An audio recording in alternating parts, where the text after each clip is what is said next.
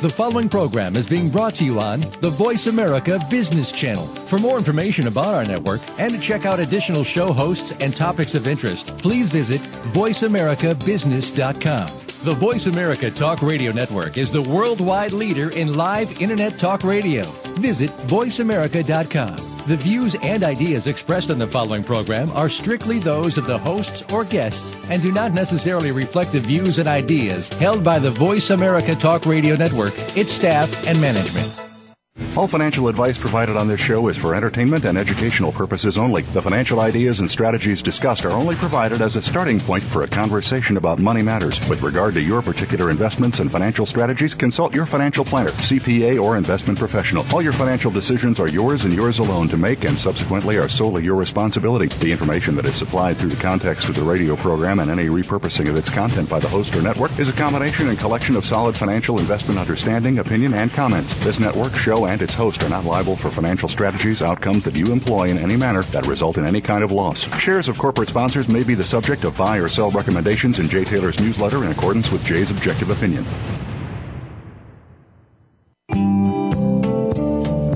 Now the thing about time is that time isn't really real. It's just your point of view. How does it feel for you? Einstein said he could never understand it all. Planets are spinning through space. Smile upon your face. Welcome to the human race. Some kind of love and ride. I'll be sliding down, I'll be gliding down. Try not to try too hard, it's just a lovely ride. Welcome to Turning Hard Times into Good Times with your host, Jay Taylor. This hour will help investors fix issues and achieve personal gain. Now here's your host, Jay Taylor. Welcome to Turning Hard Times into Good Times. I am your host, Jay Taylor. I am also the author of a newsletter called Jay Taylor's Gold, Energy, and Tech Stocks, and my company, which is Taylor Hard Money Advisors, Inc., is also in partnership with Roger Wiegand, who publishes Trader Tracks, and Chen Lin, who publishes What is Chen Buying, What is Chen Selling. We have a first-time trial offer to each of you. Those of you who have not tried any of these newsletters, you're welcome to try it once. You can go to my website at miningstocks.com to learn more about that or to sign up for our subscriptions or call my assistant, Claudio Bassi, at 718-457-1426. I want to thank each of you for listening to this show. Our show is growing in popularity and is now the #1 show on the Voice America Business Channel. That is true only because you are listening to this show. Well, today is quite a day in the market. We're seeing the equity market, the Dow down 146 points. Gold is up $14.20. The big news today, Goldman Sachs hearings on the Hill in Washington, and the Greek bonds have been downgraded to junk status. So there certainly are some things going on in the markets that are very, very interesting and perhaps troubling. But in any event, again, thanks to each of you for listening. I just wanted to get that in because today does seem to be a pretty important day in the market. We want to thank our sponsors for making this show financially viable.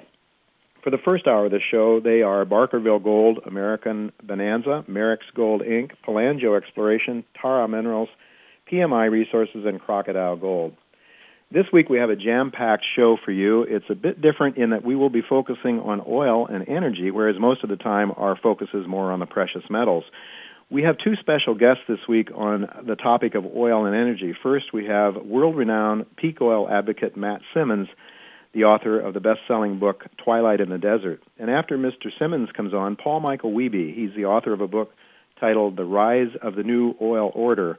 He will be joining us for a somewhat different view of the markets than the peak oil theories espoused by Matt Simmons. So Paul will talk about how new breakthroughs in technology, at least in part, have offset some of the concerns of the peak oil advocates. Because we are focusing on energy this week, toward the end of the second hour of this week's show, I will be talking to Charles Desjardins. He's the CEO of a Kentucky coal company a company that's on Jay's watch list called North American Gem. And also in just a few minutes, I'll be talking with Amir Adnani. He is the president of Uranium Energy, and that's a new evolving uranium producer in the United States that's expected to double U.S. uranium production over the next few years. But before we get to Amir, we have Malcolm Stevens. He's the president of Sphere Resources here with us. Sphere Resources is a company on Jay's watch list. As such, we had Malcolm on with us just last week, and he's back today because he has I think what is probably some very important news that he wants to pass along to you. For those of you who may not listen to our show last week, Sphere Resources is an early-stage gold exploration company with some claims in the prolific gold-producing area of Red Lake, the Red Lake District in Ontario, where Goldcorp got their start. But in all fairness, we do have to underscore the fact that Sphere is a very highly speculative gold exploration story at this time. Sphere trades on the pink sheets under the symbol SPHUF, and in Canada it trades under the symbol SPH.H. It was trading at about 3.5 cents earlier today when I checked. Well, welcome, Malcolm. Thank you, Jay. Yes, we are definitely in the gold business and looking forward to kicking off our exploration, in fact, in May in Red Lake with Ian McCavity's group leading the charge there, Duncan Park. And we start our IP and overall ground assessment and get into some early drilling, hopefully in July. So, the next quarter is a very exciting quarter on the gold sector for us. Okay, well, we'll be watching for that, Malcolm, for sure. We'll be keeping our eyes on your press releases. But you had a very important press release you came out with today. I know last week when I talked to you, I expressed the concern of dilution of shareholders' interest, and that's a concern you shared, you said, and that you had your eyes on some possible business acquisitions that could bring in some early cash flows into Sphere that would reduce the need to continually go back to the market to raise capital by the issuance of new shares. Now, I understand today you did put out a press release. Could you very briefly, in just a couple of minutes, tell our listeners what that's about and what you're planning to do? And if you give us some idea about, how much cash flow you might be able to create, that would be helpful too. Excellent. Yeah, the Puna in Argentina is going to become a prolific industrial minerals complex, if you like. The main areas are going to be around the gas pipelines at Positos, etc., where we are located, and further away at Salaria Grande, where we can produce sodium sulfate to make sodium carbonate for the lithium carbonate industry. That is probably a medium-term perspective in 2 years out. The shorter term is producing sodium sulfate for the detergent industry, soaps and powders, the Unilever, etc. And we have access to a pre-feasibility study, and costs are being updated over the next few months, and that can be ready for production within 12 months. So it's not far away. All right. How are you doing for cash right now, Malcolm? Do you need to raise some money, or you have some private sources? Shareholders need to be worried because when you're selling at 3.5 cents, it's a little difficult to raise capital. Do you have some financing capabilities in place now? Yes, we are using our own financial resources at the shareholder level. Some senior shareholders have been putting in money. Mm-hmm. But we require very little on the exploration front because, as we discussed last week, it's a back-in arrangement on the Red Lake property. And Duncan Park is spending the money to find it, and we have a right to back in if they do find it, Jay. So There's minimal outlay there. And in the case of the Argentinian play, the first cash flow source will be joint ventured out to Argentinian industrialists who will put up the money to earn an interest. And that is being worked on at the present. Oh, very good. Well, I'm afraid that's basically all the time we have right now, Malcolm, unless there's one other quick word you'd like to put in. We do have to run on to our next guest, but anything else you'd like to add real quickly? No, I've covered the points I wanted to cover today, Jay, and thank you for the time. I greatly appreciate it. Excellent. Thank you very much, Malcolm. Well, okay, folks, we have to go to a commercial break now, but I'll be right back with Amir Adnani. He's the president of Uranium Energy Corporation. That's a company that looks to be on the verge of doubling the U.S. Uranium production in the next several years. I think it's a very, very interesting company. Don't go away. We'll be right back with Amir.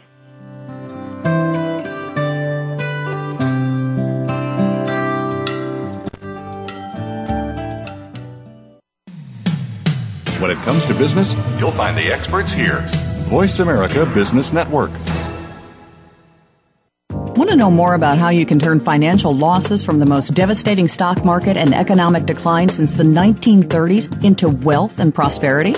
A successful strategy for dealing with adversity requires a proper diagnosis of the problem so that effective remedies can be prescribed. By applying rarely taught Austrian economic theory to policies implemented by our policymakers, Jay Taylor has been able to nearly double the value of his model portfolio since 2000, while the stock market has lost nearly half its value in the worst bear market in decades. At miningstocks.com, Jay and his associates provide a framework for turning the pains of the current bear market and recession into investment gains. Jay is a frequent radio and TV guest and speaker at investment conferences where he shares his highly profitable Austrian economic insights at a time when most people are seeing their 401ks become 201ks or worse. He is available to share his rare profit-making insights via radio, TV, and public speaking engagements. To profit from Jay's insights, call 718-457-1426 or visit miningstocks.com to subscribe to his profitable newsletters. American Bonanza Gold's project, located in Arizona, is scheduled for production in 2010. American Bonanza Gold announced the positive results of its recent feasibility study at its 100% owned Copperstone Gold Mine. The mine is estimated to produce an average of 45,000 ounces of gold annually. At the current spot gold price, this will result in an IRR of 120%. Join the gold bull market. Invest in American Bonanza Gold. Visit the website at AmericanBonanza.com for more exciting information. Don't miss this great opportunity. PMI Gold has just raised $7.5 million to expand drilling at 4 former gold mines we own in Ghana. Ghana is Africa's second largest gold producer, and with neighbors like Newmont, Anglo Gold, and Gold Fields, and a land position equal to the entire length of the Carlin Gold Belt, we're going for the gold. PMI Gold is listed in Canada and Frankfurt and plans to list on the Australian Stock Exchange to finance development of our first mine at our Kubi Gold project. Our plans are big and growing. Come grow with us. Have you been acquiring physical gold, silver, and coins? Are you receiving the best price and the best service you can? Why not work with the most recommended precious metals company in the country? Resource Consultants is recommended by over 20 newsletter writers, several websites, and countless stockbrokers and financial planners. Call them now and find out how they can help you. 800-494-4149. Or visit them on the web at www.buysilvernow.com. That's 800-494-4149. They'll be waiting for your call. Barkerville Gold Mines, BGM on the TSX.V, is focused on the exploration and development of its gold projects in the historic Caribou Goldfields in British Columbia. Barkerville's mineral tenure now encompasses over 111,000 hectares, covering the 60-kilometer-long by 20-kilometer-wide geological belt, and includes 7 past-producing mines and 2 of Barkerville's own proposed open-pit mines, currently in the permitting process. Barkerville recently announced the acquisition of the QR mine and 900-ton-per-day QR mill. Barkerville Gold began mining operations in February of 2010 and is expecting to produce 50,000 ounces in its first full year of mining. I am Jay Taylor, your host for Turning Hard Times into Good Times. Gold has risen from $250 to well over $1,200 since 2002. That has greatly improved gold mining profit margins and profits for gold investors. But mining stocks are very risky, so you do need to know which stocks have the best chance of success. I believe Magellan Minerals, traded Toronto under the symbol MNM, is one such company. That's why it is a top pick of my newsletter, Jay Taylor's Gold, Energy, and Tech Stocks. Go to MagellanMinerals.com website to learn more. When it comes to business, you'll find the experts here. Voice America Business Network. Welcome to the human race. Some kind of love and ride. I'll be sliding down, I'll be gliding down. Try not to try too hard, it's just a lovely ride. You're listening to Turning Hard Times into Good Times with your host, Jay Taylor. If you have a question or comment about today's show, Jay would love to hear from you at 1-866-472-5790. That's 1-866-472-5790. You can also send an email to questionsfortaylor@gmail.com. That's questions, the number 4, Taylor@gmail.com. Sign up for Jay's newsletter, Jay Taylor's Gold, Energy, and Tech Stocks at www.miningstocks.com. Now, back to our program. Welcome back to Turning Hard Times into Good Times. I am your host, Jay Taylor. As noted in our prior segment this week, our focus is on energy. In just a few minutes, we will be talking with Matt Simmons. He's the author of Twilight in the Desert. And then later, we're going to be talking to Paul Wiebe, another energy expert and consultant to the industry. Because the main topic this week is energy, I thought it appropriate to interview a couple of energy companies on this show, companies that, in fact, are recommendations in my newsletter. I'm talking, so with me now I have Amir Adnami. He's the president of Uranium Energy Corporation. Uranium Energy Corporation is traded on the American Exchange under the symbol UEC. It has 60 million shares outstanding at this point in time. The stock has recently sold in the 310 to 315 range, and that's important because it means that if many, if not most, of the company's warrants and options are exercised, the company would bring in an additional $25 million into its coffers. I should also mention that the company is well-financed. At the moment, it has over $26 million on its balance sheet. So it is well-financed to become one of a handful of uranium producers in the United States. And very possibly, from what I understand, uranium energy could actually double or close to double the existing production in the United States, so that is uranium production. So welcome, Amir, to Turning Hard Times into Good Times. Hi, Jay. It's great to be here. Well, good to have you here. You're focused primarily in Texas. Why Texas? Two reasons, Jay. If you're looking for uranium, you want to go where there's a history of uranium, there's documented and sort of rich areas that you can develop. And South Texas has one of the top uranium belts in this country. It was developed about 30 years ago.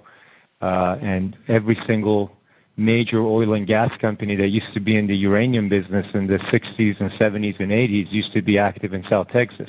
Mm-hmm. On top of that, you need to have favorable policies and favorable permitting regimes to be able to get uranium projects licensed for production. And Texas truly is the energy capital of the U.S. and as such really has developed favorable policies that allow industry development in Texas where, for example, in Texas today, for uranium mining, all the permits required to start production are issued at the state level only. If you're in any other state, you have to permit with both state regulators and the federal authorities, the U.S. Nuclear Regulatory Commission. In Texas, the federal authorities have basically delegated the task of oversight of the industry to the state. And so you have fast-track permitting, which is a significant advantage in the uranium business because the uranium business is heavily regulated, and there's a lot of permitting requirements to complete. So you have sort of the perfect 1-2 punch, or you can say the sweet spot in Texas, where the permitting regime is the most favorable in the country. And second, there's a real long and rich history of uranium mining conducted by the majors. In the last uranium cycle, those majors all got out of the business, and today you've got this very active uranium belt, and a situation that our company has tried to capitalize on and consolidate so that we can be the dominant Texas uranium company. All right. Well, Amir, I want to get to what are the economic prospects, the prospects of earning money, and what that might mean for your share price moving forward. But before we get to that, I'd like to ask you a little bit about the supply and demand for uranium. If you could talk just a little bit about U.S. supply of uranium and how much do we consume, and then perhaps give a bigger picture, global picture of the supply and demand for uranium and what that might mean for uranium prices and ultimately what it might mean for the prospects of Uranium Energy Corporation. Sure. I mean, there's no doubt that I think you have to look at the nuclear industry from two perspectives. You have to look at where the growth is going to come from in terms of the expansion of the world's nuclear capacity. And the expansion is definitely going to come primarily from the emerging economies, the powerhouses of China and India and Brazil.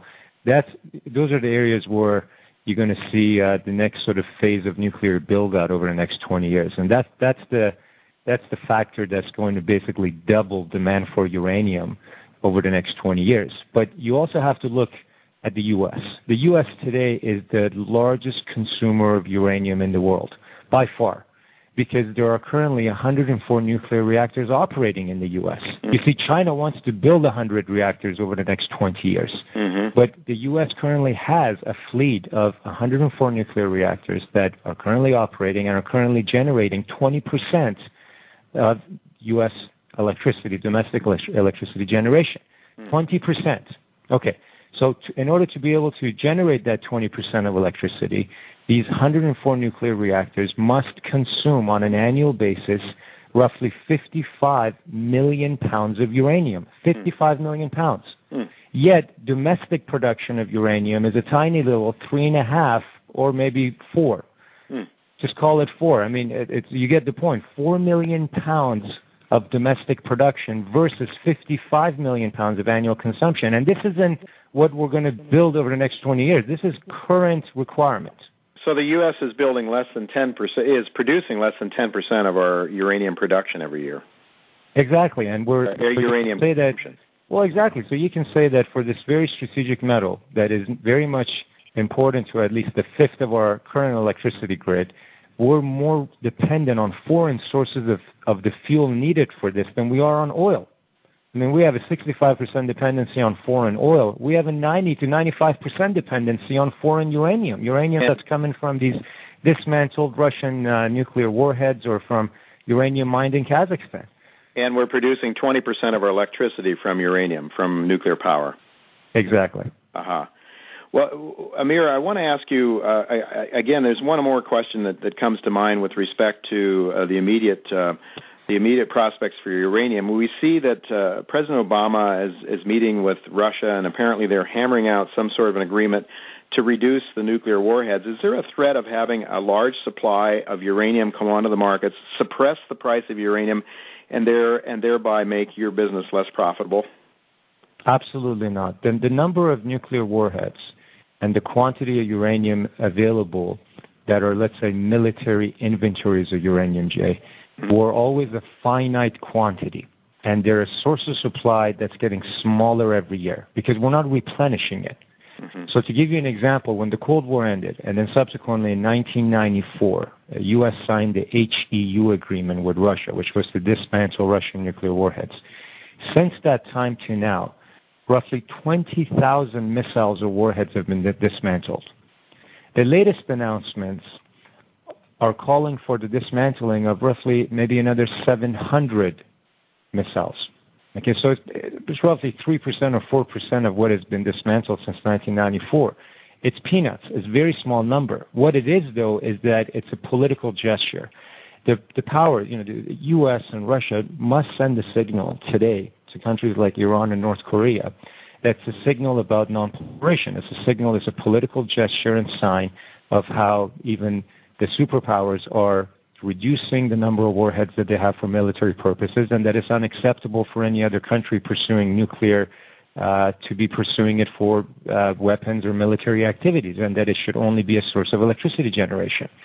So when you look at the military inventories of uranium, you must remember that this was basically like a large mine. And just like any mine, once you consume from that mine for a very long period of time, eventually you hit a decline curve, and eventually your resources and reserves get smaller and smaller. And that's exactly what's happening and has happened and will happen to the military inventories of uranium. They'll be there. They'll be dismantled Russian and American warhead, but they're not going to be an answer to a growing demand for uranium. And the only way to meet this imbalance is to mine more uranium. We can't just keep relying on dismantling more warheads.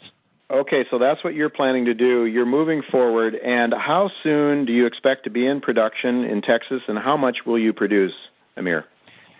Jay, what makes Uranium Energy Corp extremely unique today, I mean, there's really no other company like us out there today, is that we're the only development stage uranium company in the U.S. or in the world that is fully permitted for production. So that's the key thing.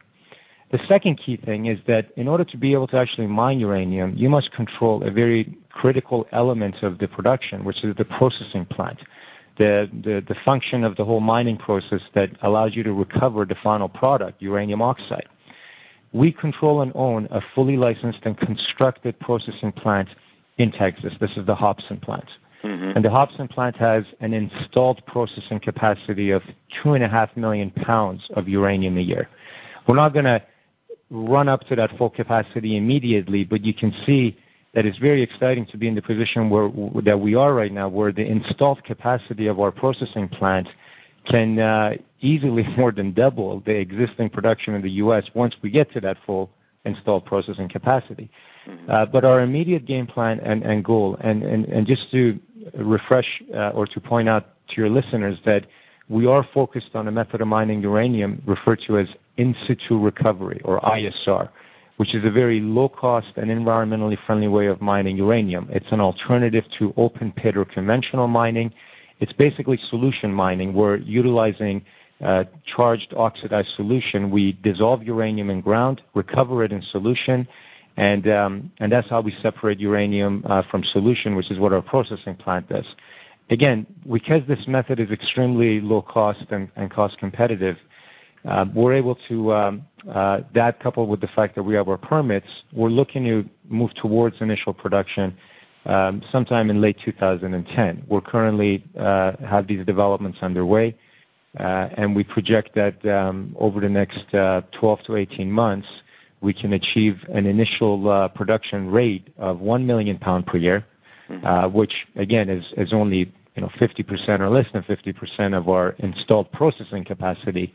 So you can see that even at the initial rate, we would be able to bring a very meaningful amount of new production online. With ISR mining, we're looking at production costs in the range of $15 per pound. And again, this is a very important benefit because most conventional projects are going to be, this is on average, new conventional projects are going to be requiring costs or having costs of $30 to $40 per pound. So you can see ISR mining is very much on the low end of the cost curve. And we're in a position today where we have the plant, we have the permits, we have the resource, we have the favorable regime in terms of the state policy of Texas. And I think we very well will be the next new uranium producer in America, if not in the world. Okay, Amir, I understand that you've got sort of satellite deposits then that will feed your milling capacity. Is that right? And correct. Milling capacity, Exactly. 2 million pounds or so a year? As we ramp up and we develop additional satellite deposits, that's how the growth comes. And that's why we have this regional operating strategy, Jay, where you've got a central processing plant at Hobson, which is permitted, built, ready to go. And then what we utilize is this very long South Texas uranium belt. It's 400 miles long, Jay.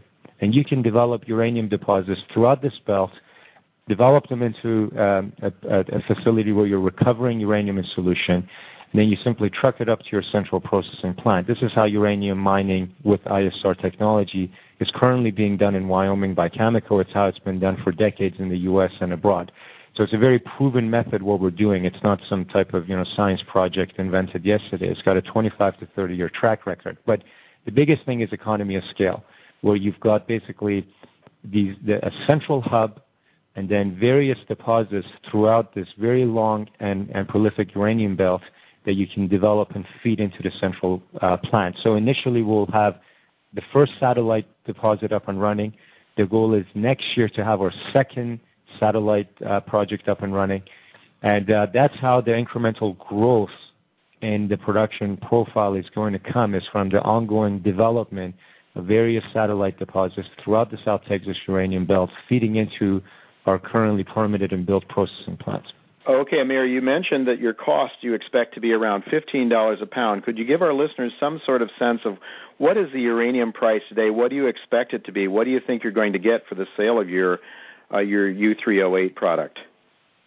Uranium prices are basically published or quoted in two different so-called markets, you can say. One is the spot market, which is currently at $41 per pound. And the other one is the term market, which is currently in the $58 to $60 per pound. So I think if you take an average of the two, you can say that a $50 sell price would be sort of your reasonable in middle of the ground price point based on today's spot and term prices. So at $50 per pound, I mean, you can do the math quickly. Is with a 1 million pound produced, you're looking at potentially $50 million in revenue, and that's what the financial picture would look like. Now, again, you have to keep in mind, Jade, that uranium prices have been very stubborn over the last year. Uranium prices year over year have not budged at all. Mm-hmm. And so even though every other commodity since March of 2009, which you can say that from March 2009 onwards, we've had a global recovery in equities and in basically all commodities. Uranium has not participated in the global recovery of prices in commodities and the related equities. Uranium has basically been flat since we've seen the rebound in the markets from the trough and from the lows that were brought upon by the financial crisis. So this is a very important element of this whole picture to take note of. Is that Amir? Could you? We're just running out of time here. Could you give me some sense of what sort of multiple do producing uranium mining companies trade at, so the listeners can do the math and figure out what kind of cash flow per share you might be looking at? What sort of multiples are major uranium producers selling at? What sort of multiples to cash? In terms of earning multiples, on average, the producers are trading right now at around 20 times earnings. In terms of price to net asset value, on average, the producers are trading at a premium to net asset value, 1.3 to 1.4 times price to net asset value. We're trading today at a 30% discount to our average net asset value. We're covered by 6 analysts, so these are all numbers that the street has on us, not numbers that I'm providing. Very good. Amir, I have to ask you one last thing, which I always like to ask the people that come on this show, the CEOs of companies. What do you think could go wrong with your plans? You've given us a real positive outlook here, but is there anything that you can see that could derail your optimism? Well, Jay, from this point on, we're an execution story. We're in control of our own destiny because we have the permits, we have the cash, we have the plan. So it's an execution story. And it's about the operating people that are out there executing our story and our business plan. And the entire technical team of our company was responsible for having permitted, designed, and built the last ISR uranium mine that started production in the U.S., which happened to be in South Texas, and was started production in late 2005. And that project is successfully mining 1 million pounds of uranium per year right now. We're implementing the exact same type of operation with what we're doing in Texas. And so the depth of our technical team not only has decades and combined hundreds of years of uranium experience, but it's very relevant experience. We have people that built the last uranium mine that's successfully mining uranium in the U.S. for the last 5 years, and they're now driving the execution strategy of UEC.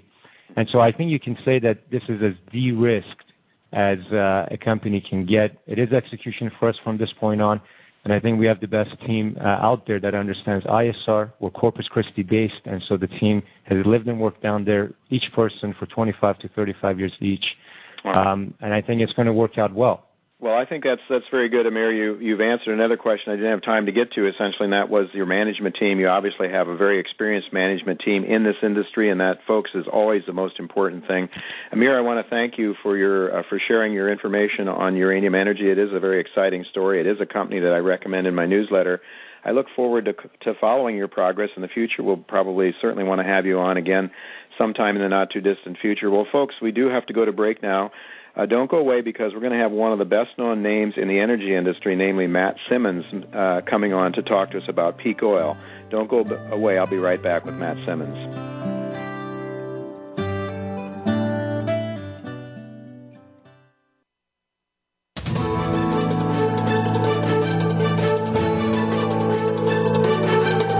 Whether the market's up or down, or if you're looking to improve your portfolio, our experts are ready to talk to you. Call now. Toll free, 866-472-5790. That's 866-472-5790. Voice America Business Network.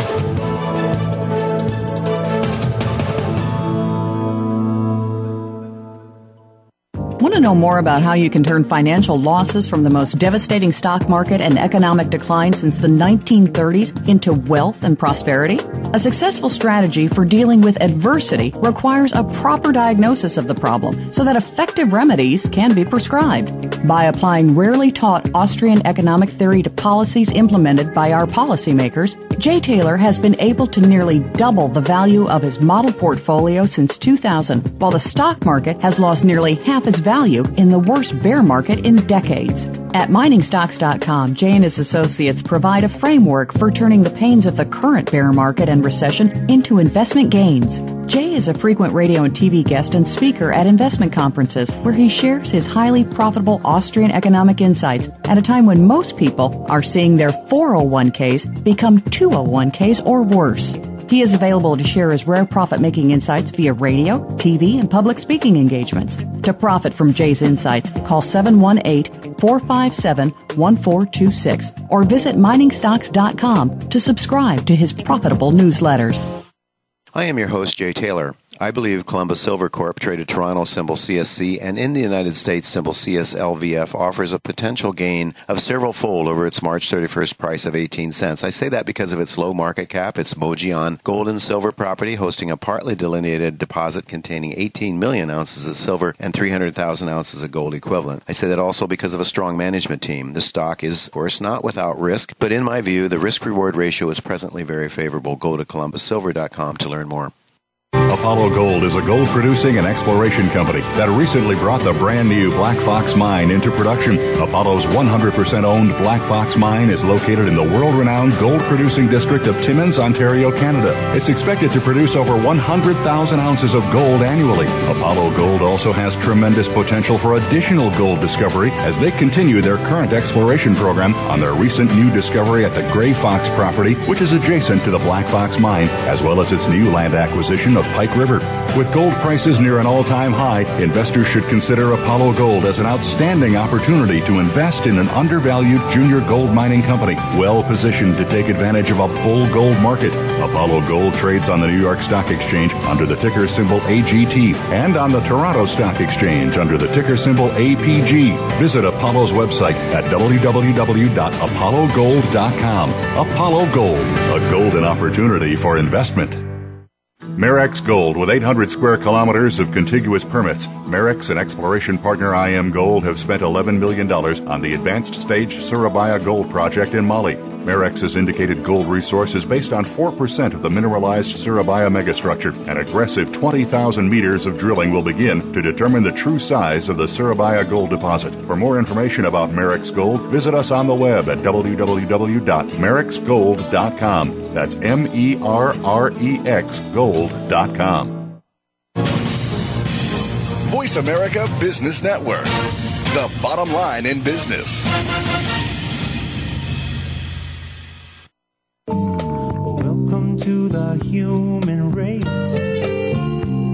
Some kind of love and ride.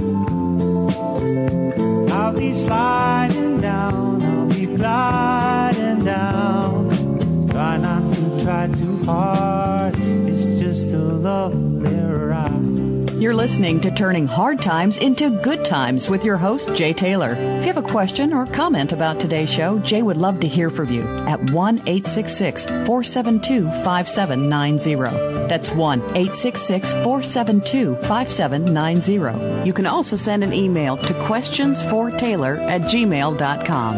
That's questions, the number 4, Taylor@gmail.com. Sign up for Jay's newsletter, Jay Taylor's Gold, Energy, and Tech Stocks at www.miningstocks.com. Now, back to our program. Welcome back to Turning Hard Times into Good Times. I am your host, Jay Taylor, and I'm very pleased to have with me Matthew Simmons. He's the chairman and CEO of Simmons & Company International. Mr. Simmons is a prominent oil industry insider and one of the world's leading experts on the topic of peak oil.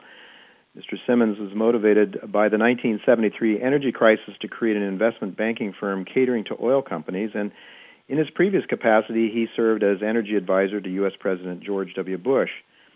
Matthew Simmons is a member of the National Petroleum Council and the Council on Foreign Relations. He believes a careful assessment of Saudi Arabian oil reserves is the most significant issue shaping petroleum politics, and he is, as I said, the author of Twilight in the Desert, the coming Saudi oil shock and the world economy. His examination of oil reserves decline rates really was very, very significant in his work, and so we're going to ask him more about that. Welcome, Mr. Simmons, to Turning Hard Times into Good Times. Thank you, Jay, and I'll correct one thing. I'm now Chairman Emeritus of Simmons & Company. Okay. All right. Well, I always feel so sorry for Mike Frazier, who keeps hearing me described as still the CEO. Okay, my apologies to Mike then. And in any event, you were the founder, and you were very much involved with it, I'm sure, still. Yeah. Excellent. Well, thank you so much for coming on our show. It really is appreciated. The term peak oil is a very common term among investors these days, thanks in no small part to your work and your book, Twilight in the Desert. But just to make sure that everyone listening to this show understands exactly what you mean by peak oil, can you define the term? Sure. It's a term that gets widely misunderstood, of thinking that someone said that the peak oil people said we're about to run out of oil, and we'll never run out of oil. What we're running out of is high-quality oil that flows easily out of the ground. Mm-hmm. So it's what we've already passed is the peak sustainable crude oil flow, and that happened 5 years ago. And we're now getting further and further behind, so the idea of actually catching back up is becoming pretty remote. So that was 5 years ago, about the time you published the book Twilight in the Desert. Yep, just purely by happenstance. Well, you noted then that your major concern was there was a great deal of complacency at the time about the lack of ability to continue producing more and more oil to meet the world's growing demands, and specifically, you thought there was too much faith put in the ability of Saudi Arabia to produce oil. You still feel that way? Yeah, it was really not just Saudi Arabia; it was the entire Middle East. Yeah. We somehow created an illusion that the Middle East was a giant sea of oil, laying under the sand that was almost, almost inexpensive to produce and would last forever.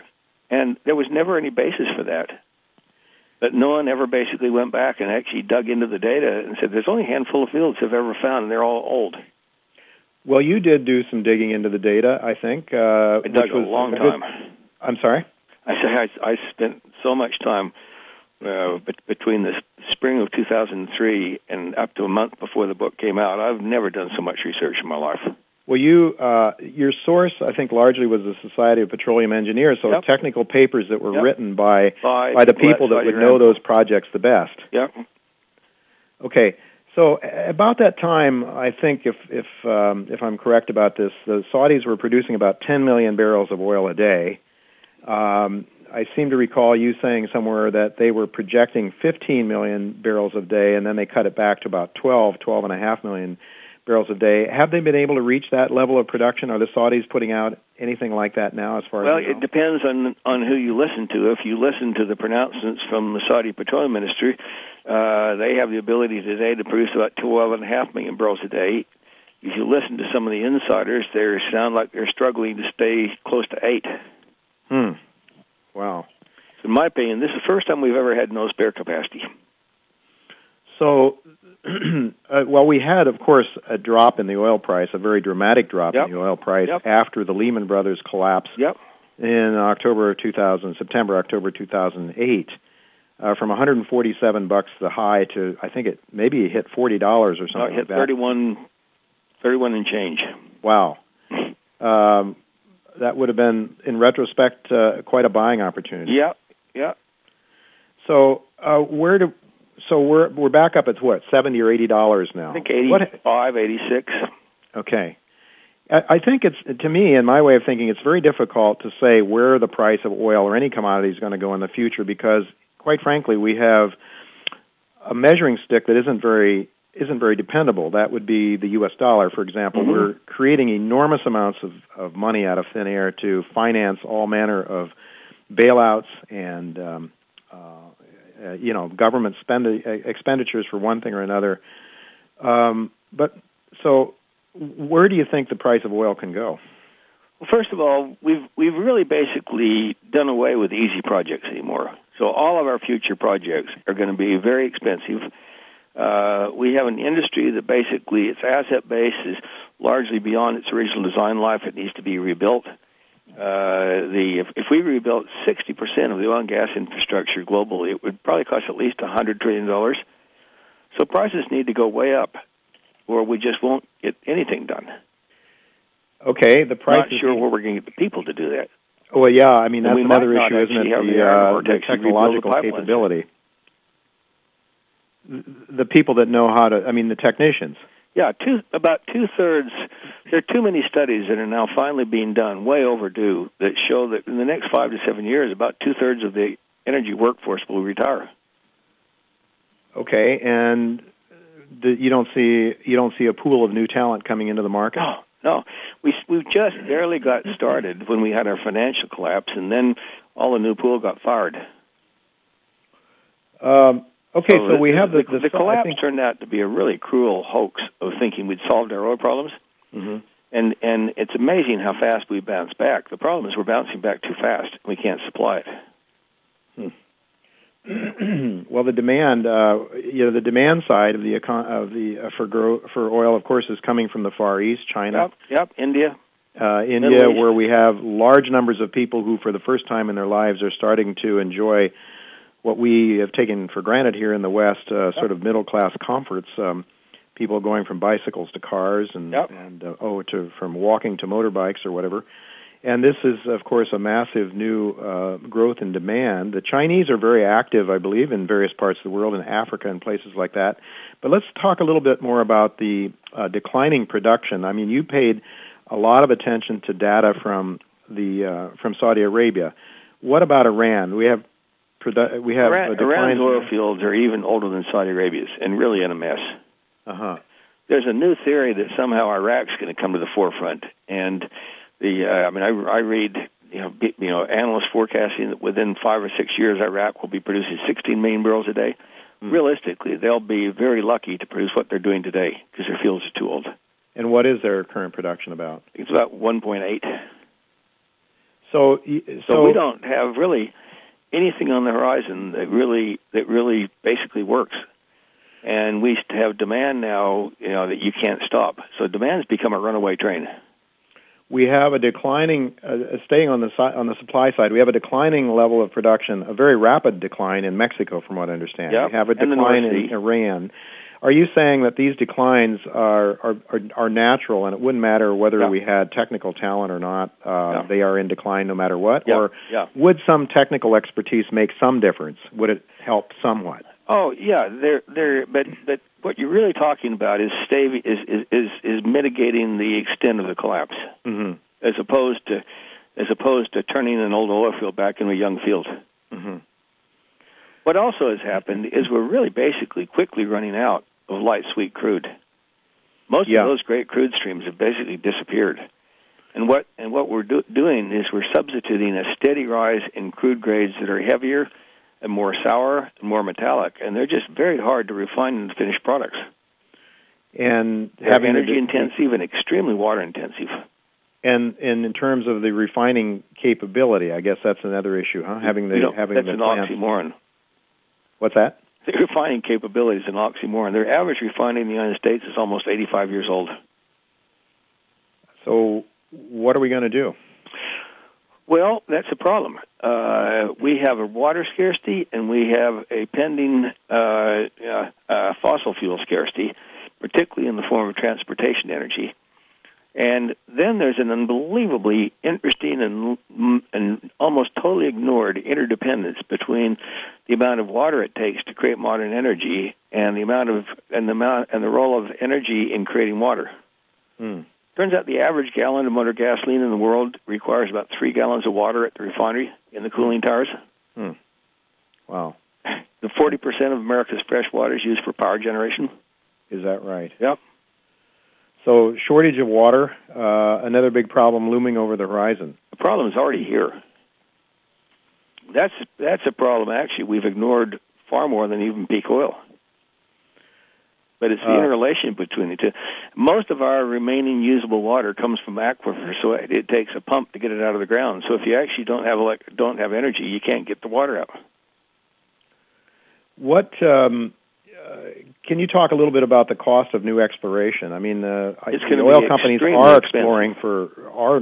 exploring deep under the ocean for oil and gas still, I guess. What is it costing now on average for oil companies to go in and find new deposits? Yeah, you're now talking about individual wells that are costing between $150 and $300 million. Mm-hmm. That used to be an enormous field. And what are the probabilities of coming up empty and not having anything after you spend a lot of money? Probably 2/3. So a 1/3 chance of hitting something that might pay for the capital, and 2/3 chance of it's one of the reasons we need to prepare ourselves for far, far higher oil prices. We had on this show a little earlier, we had Amir Adnani. He's the president of a company called Uranium Energy Corporation. They are getting ready to produce something like 1 million pounds of uranium a year from Texas, growing that to 2 million pounds. He tells me that there's 3.5 million pounds of uranium produced in the United States right now, and that we are consuming something like 55 million pounds of uranium in the United States a year, 55 million pounds to generate 20% of our electricity in the U.S., and yet uranium is abundant in the United States, yet we're not going after it. Do you see uranium and nuclear power as part of the solution? No, I think it'll be. I think we're going to have to work very hard to stabilize what we're doing today. See, we probably have abundant uranium, but we don't have abundant high quality uranium. Yeah, that's the problem across the front of where we're headed. We've sort of used up the highest quality stuff. Mm-hmm. I was actually in grade school in Utah when Charlie Steen discovered this fabulous source of uranium in Moab, and he found it with a Geiger counter. Yeah. You can't find uranium with a Geiger counter anymore. Well, it's true. A lot of the uranium production is now coming through what they call ISL. Yeah, very low quality. Yeah, it's low grade. Amir tells me their projected cost are something like $15 to $18 a pound for production. Of course, that's not counting capital costs, and they were able to get some plant and equipment that was in place and get it cheap. That compares to, I don't know, $40 or $50 a pound uranium prices, which in theory would be a nice profitable little business. However, it is a little business. When we talk about 1 million or 2 million pounds compared to the United States consumption of 55 million pounds, I don't know. So what you're saying is uranium's not the answer either. We have 103 or 104 operating nuclear plants in the United States, and at least 25 to 30 of them have to be replaced in the next 10 to 15 years. And that's going to cost a lot of money. A lot of money, and it's really there's also some just basic work finally starting to be done to try to figure out the amount of energy it creates that we use to create a 1,000-megawatt nuclear plant. And some people think it might be equal to about 10 to 15 years electricity output. Mm. So they become kind of net energy losers on a present value basis. Yeah, sure. They're also water hogs. Yeah, they can. Yes, that's for sure. They can be water hogs. One of the things that troubles me, Matt, is it seems to me that the price of oil has risen dramatically more than the demand for oil has risen. Here's a number I've just seen, and I want to see what your response is to it. Between 2002 and 2008, demand for oil, I think this is global demand for oil, supposedly grew by about 9%, while the price of oil went up 600%. Now I know you can take starting dates to make your case, perhaps, but certainly the oil price has gone up more than demand, has it not? Are you suggesting that this is this shortage? No, we were coming from such an artificially low base. I'm sorry? We were coming from such an artificially low base. Uh-huh.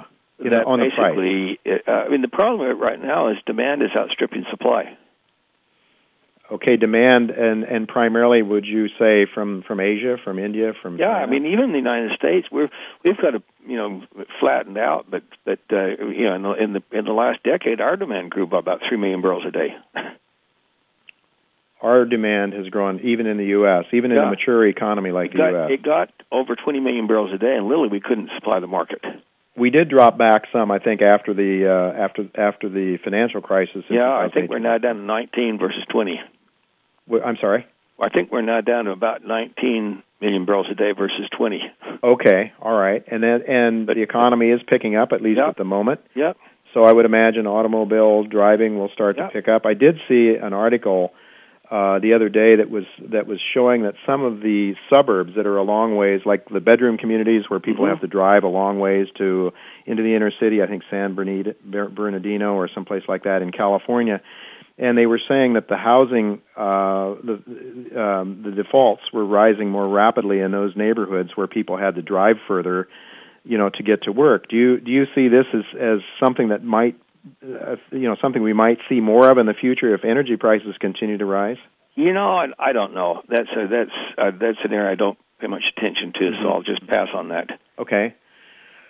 So oil prices are rising very dramatically, and you don't think that that's really, you think it's just really because they were way too low to start with, in effect. Yeah. Why was that? Why did we have such low oil prices for so long? We had a belief that we had almost a permanent glut.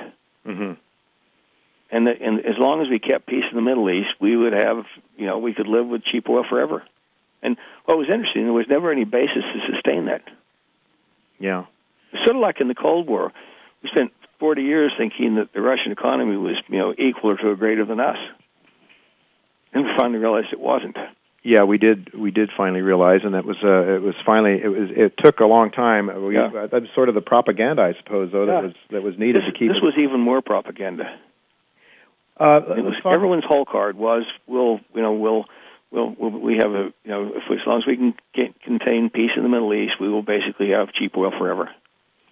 What about oil companies themselves have been very optimistic about their ability to produce oil, or at least on the surface they have been optimistic. Whether what they're saying in their boardrooms or behind closed doors, who knows for sure, but they were at least on the surface very optimistic. And the big oil companies had been at least until recently, I don't know what they're saying right now, but had been predicting very low oil prices out in the future. Curiously enough, almost all of the major oil companies have been in production decline for close to the last decade. Uh-huh. But they've remained highly optimistic that this is an aberration. So what are you telling? So are they asking you for your view on things? The major oil companies? Yeah. Not really. Who do your firm consults on with, would you say, new producers, younger companies that are starting up? Or the strength of historical strength of Simmons & Company, even though we now do total energy research and investment banking, has always been the oil service industry. Mm-hmm. The people building the tools and services to actually get oil and gas out of the ground. And we do a lot with the and we have friendships with some of the big oil companies. They tend basically to be the people most skeptical of my views. I wonder why that is. Probably most skeptical of theirs. I wonder why that is. They have so much muscle, so much. I don't know. It's just I think there's sort of a too big to fail syndrome. Mm-hmm. Let me ask you about natural gas, because natural gas prices have been lagging very significantly behind the biggest gap we've ever had between oil prices and gas prices we're sitting on today. The biggest gap? Mm-hmm. Why is that? We have a firm belief that is swept over the United States that through technology we have now an abundant source of SHALE, shale gas. Mm-hmm. That basically will create a glut for maybe another 10 to 20 years. And it's preposterous. You don't think that's possible? No, it's not possible. The decline curves per well are almost vertical. The water intensity is unbelievable. The water disposal issues are very serious. So I think within a short period of time we'll look back and say, well, there was one more myth. Yeah. All right. Well, the natural gas prices. So you think that there's got to go myth way up. We won't have a natural gas industry. I'm sorry. Unless they go way up, we will not have a natural gas industry. So the price of natural gas is so low that it's just not interesting. It's just killing the people in the industry. It's not interesting to invest in it, that's for sure, right now. But it's all on a belief that we have probably, 10 to 20 years of a gas glut. Mm-hmm. So there's sort of everyone pretend we'll figure out a way to make this work. We'll just drive our costs down. Whereas costs have to go way up. So what about coal? Is coal an answer for us? I think the reality of coal is that we have almost depleted our high quality seams of black coal. Mm-hmm. And brown coal, like Powder River Basin, is really basically dirt with some coal specks in it. Mm-hmm. I think the tragedy we had in the Massey coal mine in West Virginia was really basically, if you look at the schematics of that, you got about a 5 or 6 foot high, passage that has to go 2 miles into the mountain, and there's no way to ventilate it. Back 50 years ago, we had huge, faces of black coal that you had a ventilating shaft with an elevator going down. Now you have people going in on a Guernsey. Are there not some large coal deposits, open pitable deposits out west yet still? That's all bituminous coal, which is basically brown coal. Very low grade stuff. Yeah. It was a great chapter of a book that John McPhee wrote called Common Carrier, called Coal Train. And he told with excruciating detail, as McPhee tends to do in his great books, about the 5.5 day journey of a 1.5 mile unit train going from Powder River Basin to a power plant outside of Macon, Georgia. And on it was 19,000 tons of coal. And when they're all dumped on the pneumatic down, and the unit train goes start back empty, you have on the ground 10 hours of coal to run the power plant. Yeah. If that were black coal, it would be just so again, it's one more case of we run out of the high quality stuff. The easy to get to, low cost, high quality stuff. That's why they're doing so much mountaintop, clearing for coal. Is that the seams are so little? It's the only way they can get it out. Yeah.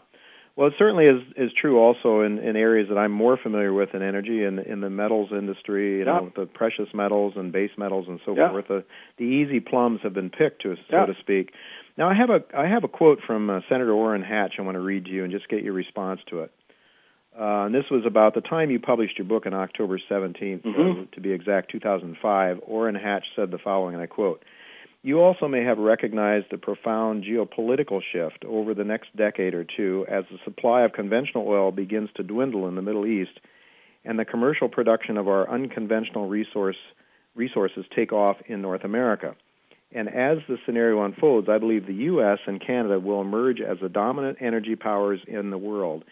In Alberta, you have dozens of major oil companies using a variety of technologies and recovery methods going after very different types of oil sands resources, and in almost every case doing so for less than $20 a barrel.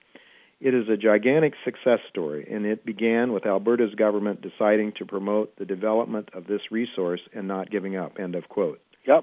So what about the oil sands? Was Senator Hatch wrong about that? It's a real technology. Not evolving technology that might reduce the cost of oil. We know how to do it, but it's extremely expensive. And basically, it takes a prolific amount of water and natural gas to melt to flush the oil out of the sands, or in situ mining. Right. Senator Hatch was also a big believer because on Capitol Hill, the Shell Oil Company had a huge amount of briefings about how easy it was going to be to get oil shales out of Utah and Colorado. We had an interesting conversation one day where I reminded him I was from Utah. I said, "There's no one would be happier if that was real, but it's not." Interesting. Well, he probably had his own reasons for thinking that, he got pushing that. But $20 a barrel sounds like that would be every place. So it wasn't number. Senator Hatch being energy illiterate. He just, he's not an energy expert, but he read it. Yeah, and believed it.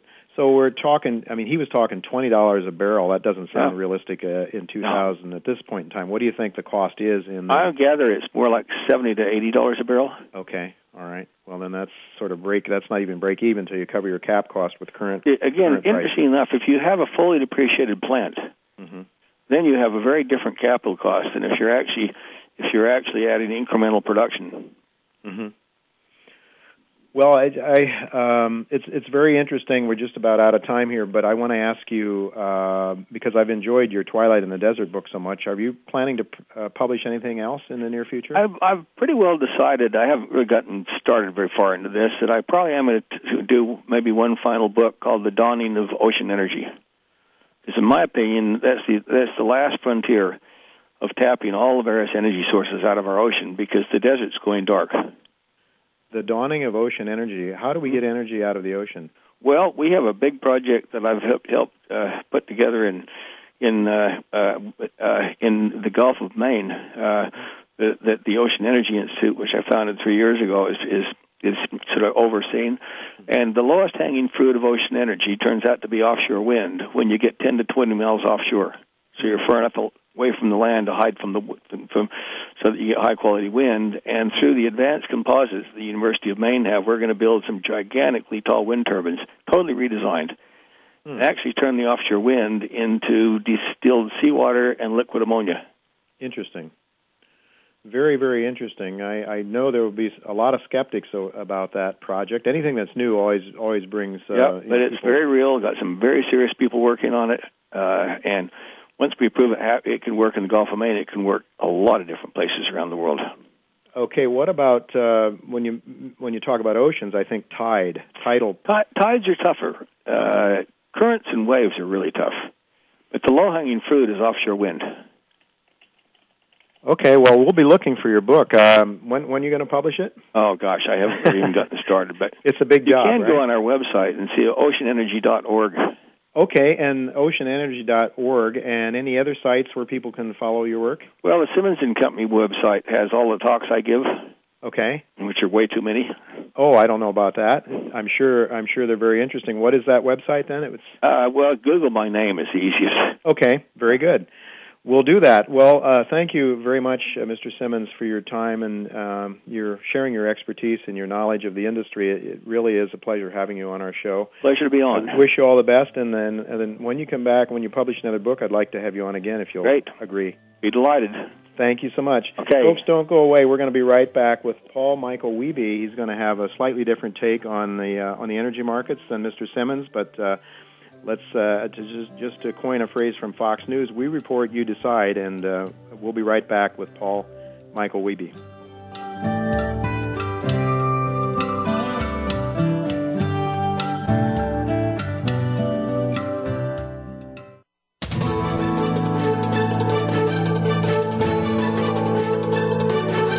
Whether the market's up or down, or if you're looking to improve your portfolio, our experts are ready to talk to you.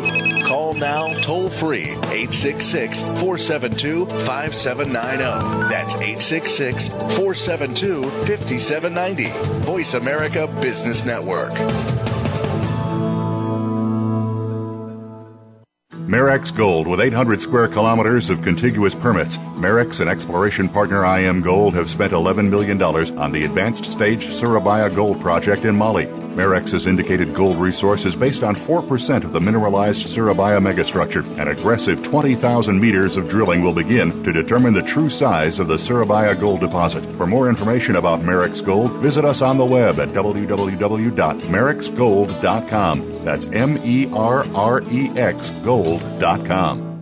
Coronado Resources is a Canadian-based exploration and development company trading on the TSX Venture Exchange. Its wholly owned Madison Gold Copper Project in Montana, USA has received revenue from high-grade gold and copper shipments while developing its underground workings to 250 feet below surface while limiting share dilution. Coronado is now driving the decline an additional 60 feet below the lowest workings to access the rich gold mineralization encountered from recent drilling and continue exploring the system, which is open at depth. I am Jay Taylor, your host for Turning Hard Times into Good Times. Gold has risen from $250 to well over $1,200 since 2002. That has greatly improved gold mining profit margins and profits for gold investors. But mining stocks are very risky, so you do need to know which stocks have the best chance of success. I believe Magellan Minerals, traded Toronto under the symbol MNM, is one such company. That's why it is a top pick of my newsletter, Jay Taylor's Gold, Energy, and Tech Stocks. Go to MagellanMinerals.com website to learn more. PMI Gold has just raised $7.5 million to expand drilling at 4 former gold mines we own in Ghana. Ghana is Africa's second largest gold producer, and with neighbors like Newmont, Anglo Gold, and Gold Fields, and a land position equal to the entire length of the Carlin Gold Belt, we're going for the gold. PMI Gold is listed in Canada and Frankfurt and plans to list on the Australian Stock Exchange to finance development of our first mine at our Kubi Gold project. Our plans are big and growing. Come grow with us. Want to know more about how you can turn financial losses from the most devastating stock market and economic decline since the 1930s into wealth and prosperity?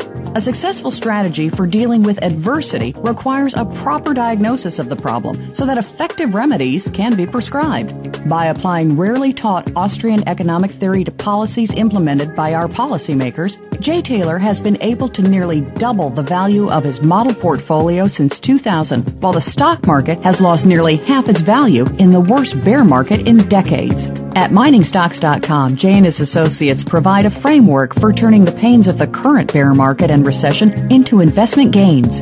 Jay is a frequent radio and TV guest and speaker at investment conferences where he shares his highly profitable Austrian economic insights at a time when most people are seeing their 401ks become 201ks or worse. He is available to share his rare profit-making insights via radio, TV, and public speaking engagements. To profit from Jay's insights, call 718-457-1426 or visit miningstocks.com to subscribe to his profitable newsletters. Voice America Business Network, the bottom line in business. Welcome to the human race. Some kind of lovely ride. I'll be sliding down, I'll be gliding down. Try not to try too hard, it's just a lovely ride. You're listening to Turning Hard Times into Good Times with your host, Jay Taylor. If you have a question or comment about today's show, Jay would love to hear from you at 1-866-472-5790. That's 1-866-472-5790. You can also send an email to questionsfortaylor@gmail.com. That's questions, the number 4, Taylor@gmail.com. Sign up for Jay's newsletter, Jay Taylor's Gold, Energy, and Tech Stocks at www.miningstocks.com. Now, back to our program. Welcome back to Turning Hard Times into Good Times. I am your host, Jay Taylor. Again, I want to thank each of you for listening to the show, and I want to thank our sponsors for the second hour of our show, because without them, this would not be financially possible. Our sponsors for the second hour are Barkerville Gold, Magellan Minerals, Apollo Gold, Columbus Silver, Coronado Resources, Uranium Energy Company, Goldrich Mining, and Canaco Resources. Well, I hope you enjoyed the views of Matt Simmons, but peak oil is not necessarily a theory shared by everyone. I think there is no disputing the fact that most, if not all, of the easiest to get to reserves have been tapped out. There is no disputing that oil is in decline in Mexico and the North Sea and elsewhere. There is no disputing the fact that oil production is in decline, has been in decline in North America, at least if you're looking at traditional oil sources anyway. But are we doomed to a future of declining living standards because we are all running out of oil? Do we have to look to the ocean, as Mr. Simmons suggested, for the only source of our future energy supplies? For a different view than the one just provided you by Matt Simmons, and one, I might add, that is much more positive and uplifting than the peak oil theory, I have with me Paul Michael Wiebe. He's the author of a very excellent book called The Rise of the New Oil Order. In his book, Paul talks about massive new supplies, about exciting new technologies, and the emerging oil powers of the 21st century. Paul Michael Wiebe is president of G-West, which stands for Global Water and Energy Strategy Team. G-West is a strategic energy advisor to governments and to companies in North America and Africa. Welcome, Paul, to Turning Hard Times into Good Times. Well, thank you, Jay. It's a pleasure to be on with you. Well, it's really great to have you, and I couldn't think of a more contrasting view than yours with Matt Simmons, I must say. In your book, The Rise of the New Oil Order, you suggest that some funny things have been going on in the oil markets that don't exactly make sense. I did mention this to Mr. Simmons, and his response, I want to get your response now, but the idea that oil rose 600% from $22 to $147 between the years 2002 and 2008 at a time when the demand for oil grew by only 9%, It does raise some questions, I think. What is your theory as to why we have had such a disproportionate rise in the price of oil compared to its demand? And was there perhaps maybe a major disruption in supplies during that time? The supply side of the equation maybe is to do with it, or what's caused it in your view? Well, Matt has spoken, I think, to the prevailing assumptions that we're all pretty familiar with. That's to say, the oil market existed really up until 2000 to 2001, and the fundamental assumption was based on market fundamentals. Mm-hmm. supply and demand. Even though there was significant political manipulation of supply and of prices going back several decades. And we can talk about that particularly in terms of Ronald Reagan's agreement with Saudi Arabia to undermine oil prices in order to destabilize the Soviet economy. But after 2001, specifically as a consequence of the Al-Qaeda attack on the United States, we saw structural changes in the market. Those structural changes resulted in geopolitical factors driving oil prices to a very great extent. Later on in that period, towards 2007, 2008, we saw the speculative and manipulative aspect of the market really begin to take hold and utilize the theories of peak oil to create uncertainty in the market, to raise questions about the supply of oil, and run prices up to $147 a barrel. And this is against a demand increase, as you mentioned, Jay, of about only 9%. So there was clearly something very dysfunctional about the market. It's an area that hasn't been very thoroughly explored because I think it leads to a lot of troubling questions in terms of who controls the market and how is that market essentially manipulated. We're seeing now in the congressional hearings, particularly today with Goldman Sachs, Washington really look into this issue of the speculative mechanisms that have been working Wall Street these last 10 or 20 years. Well, they've not only worked Wall Street in sort of the general sense, but specifically in terms of certain commodities, particularly oil. The speculative aspect of the market has distorted the so-called market fundamentals that we're all fairly familiar with. But I think what we see now is a market in transition. It's a market. The global oil market is not your father's or your grandfather's marketplace. It's very diverse, very sophisticated. My position is that we have an extraordinary abundance of petroleum in the world, that's oil and natural gas. We have new sources of petroleum coming online, new technologies. I don't believe there's reason for panic. I don't believe there's reason for fear.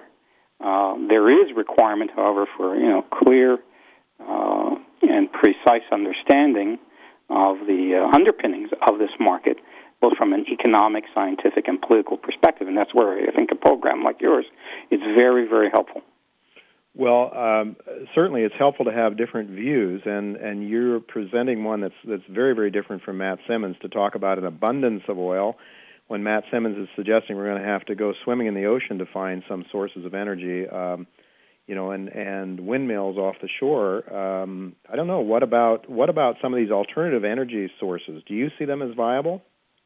Some are viable in terms of niche markets,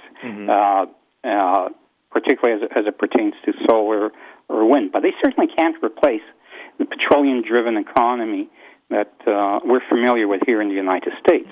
It's not just a question of the economics of alternative energy sources, but also the practicality of infrastructure and the costs involved in terms of establishing new transmission systems that are generated because of new solar capabilities and new wind capacities that are being built. I think we will have a very, very strong and vibrant petroleum-driven energy sector for many decades to come. And I think we will see a petroleum sector that increasingly adopts clean energy standards and clean energy technologies. And we see this today with trailer trucks that now are mandated to have new clean diesel technologies, and this has been the case since 2007. The emissions are essentially zero from these new engines. We see it also being applied in automobiles, particularly with the German models, Audi and Volkswagen, Mercedes, taking the European diesel technologies and applying it here to the U.S. market. So I don't think, we're at the stage where we're going to run out of petroleum anytime soon, nor are we at the stage where we're doomed to dirty emissions from petroleum use. So I think there's reason for hope and no need for panic, and therefore no need to have cynical manipulators use false information to drive up prices for their own narrow interests. Okay, well, let me ask you about this whole issue of transparency. I know in your book you talk about American oil companies that are really under-reporting their reserves. Why do they do that? I would think that oil companies would want their shareholders to know what they have, so their share prices could reach the sort of optimum levels. But why are they under-reporting their reserves? Well, some companies, and Shell was caught up in this game a few years ago, particularly in terms of under-reporting its reserve holdings out of Nigeria, where Shell has approximately 50% of its global reserve holdings worldwide. And I think, although it hasn't really been proven in the court of law, some companies believe that they can increase the value of their stocks by taking advantage of this idea that supply is running out. Therefore, the less you have of it, the more valuable it is in terms of any. And you're familiar with that, and it runs up the price of stocks, even though, or in parallel to the methodology that was used to run up oil prices to the benefit of folks who held large stock holdings in oil companies. So the less you have of a strategic commodity like oil, the more valuable it is. But it would require these various oil companies to sort of come together to think that way in almost a conspiracy. Otherwise, why would one oil company, unless they all do it, it would be a disadvantage for the companies doing it, wouldn't it? Yeah, but word gets around pretty quickly, as as there was a want to do when a quick profit can be made on an issue like this. And so you falsify your reports, you falsify the reserve holdings. It also applies, to the global perspective. We have yet to have a universal or global standard in terms of accurate, transparent numbers in terms of national reserve holdings around the world. So, again, as Simmons indicated in his interview with you, we don't know exactly what Saudi Arabia or Iraq or Iran have in terms of their reserve numbers. And for many, many decades, through the vehicle of OPEC, they were able to use that opaque and sort of opaque and nebulous information to work the market to their advantage. Now, I think we have new methodologies, which are empirically based, and which apply in places like Canada, even Venezuela, and Norway and West Africa, whereby we see exactly how much a national jurisdiction has in terms of its reserve holdings. And the more we see that, the more we can moderate the stability of oil pricing at a global level. Now, that's the key. We need a new mechanism to replace OPEC. That mechanism is going to be based on real numbers that are validated scientifically, that will allow companies, governments, and the public as a whole to clearly understand how much oil there is now in the ground that's commercially viable and how much oil there is in the future that could be extracted with new technologies. You have that sort of information, you can stabilize pricing, and you can stabilize it at a moderate level, not high enough to bankrupt national economies, but not low enough to undermine further exploration and development. And so that's, I think, the key question I raised in my book. Can we achieve this new type of understanding of the oil market and understand that we have these massive supplies coming online? Venezuela, for example, irrespective of Hugo Chavez and his politics, has 236 billion barrels of proven reserves in the Orinoco Belt, which is very similar to the oil sands, and it's actually more than what Saudi Arabia has in terms of reserve numbers, because the Saudis don't have proven reserve numbers, they have estimated reserve numbers. Mm-hmm. The Venezuelans and the Canadians have massive proven reserve numbers that dwarf anything in Saudi Arabia. So these are the type of issues that governments and corporations and the public need to understand in order to deal with this issue of volatility of pricing. And volatility of prices, as you know, in any commodity, is a cancer. Yeah. And, well, let me ask you. The causal link to the boom and bust cycle exists, has always existed, and one of the reasons we had economic stability in the Western world for many decades was that the United States was able to impose itself upon OPEC and maintain oil prices at a very flat and low level of around $20 a barrel from the early 1980s until about 2000. That ability to regulate the market ensured continuous economic growth in the Western world, and as I mentioned earlier, undermined the Soviet economy. And I think that was actually a more critical factor in bringing down the Soviet Union than anything else.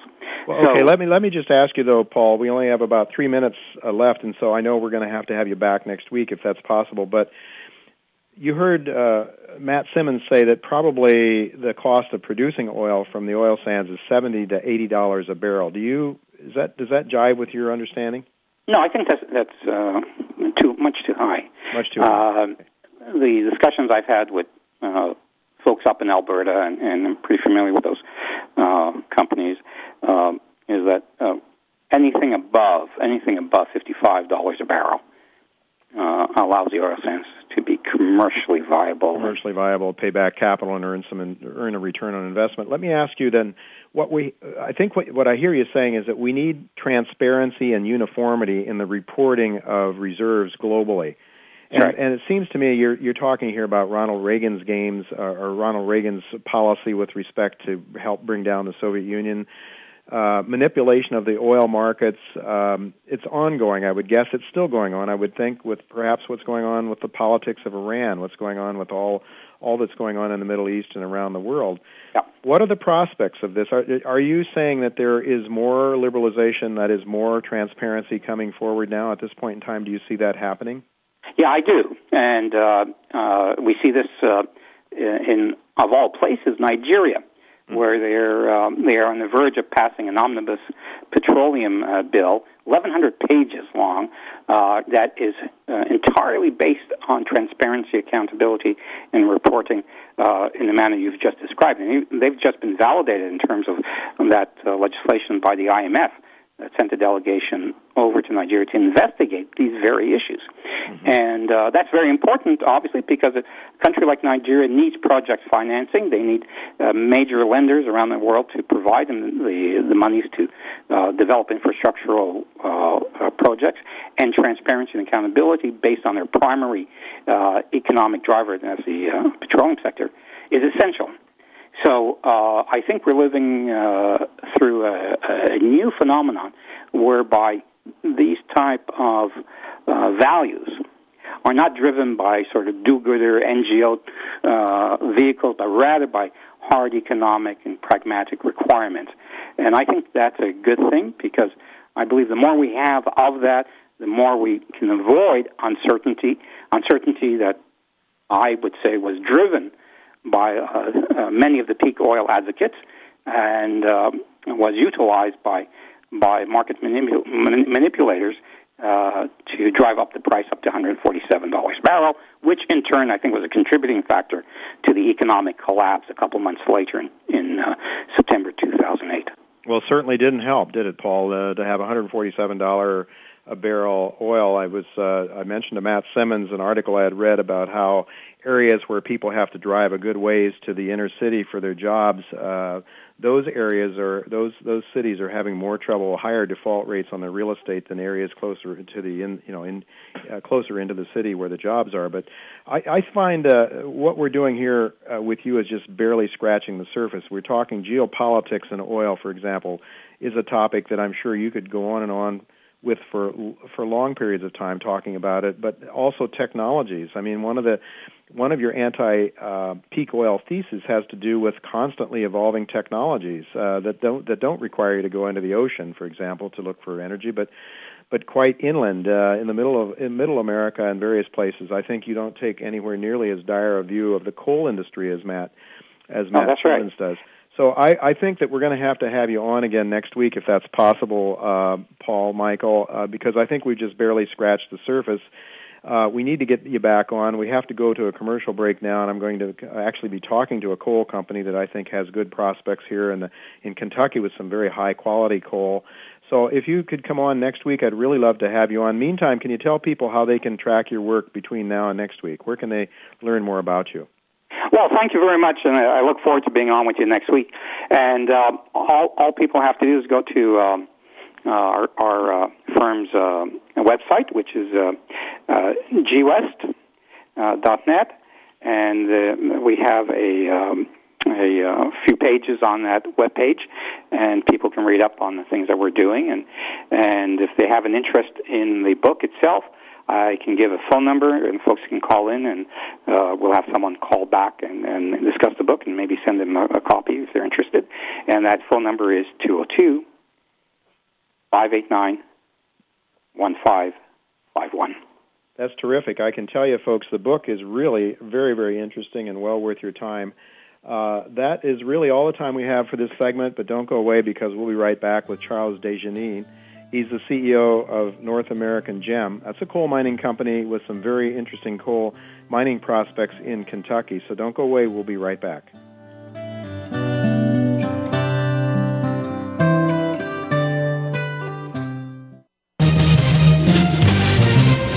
Stocks, bonds, investment opportunities, financial news, and talk. We can help. Call us now toll-free, 866-472-5790. 866-472-5790. Voice America Business Network. Have you been acquiring physical gold, silver, and coins? Are you receiving the best price and the best service you can? Why not work with the most recommended precious metals company in the country? Resource Consultants is recommended by over 20 newsletter writers, several websites, and countless stockbrokers and financial planners. Call them now and find out how they can help you. 800-494-4149. Or visit them on the web at www.buysilvernow.com. That's 800-494-4149. They'll be waiting for your call.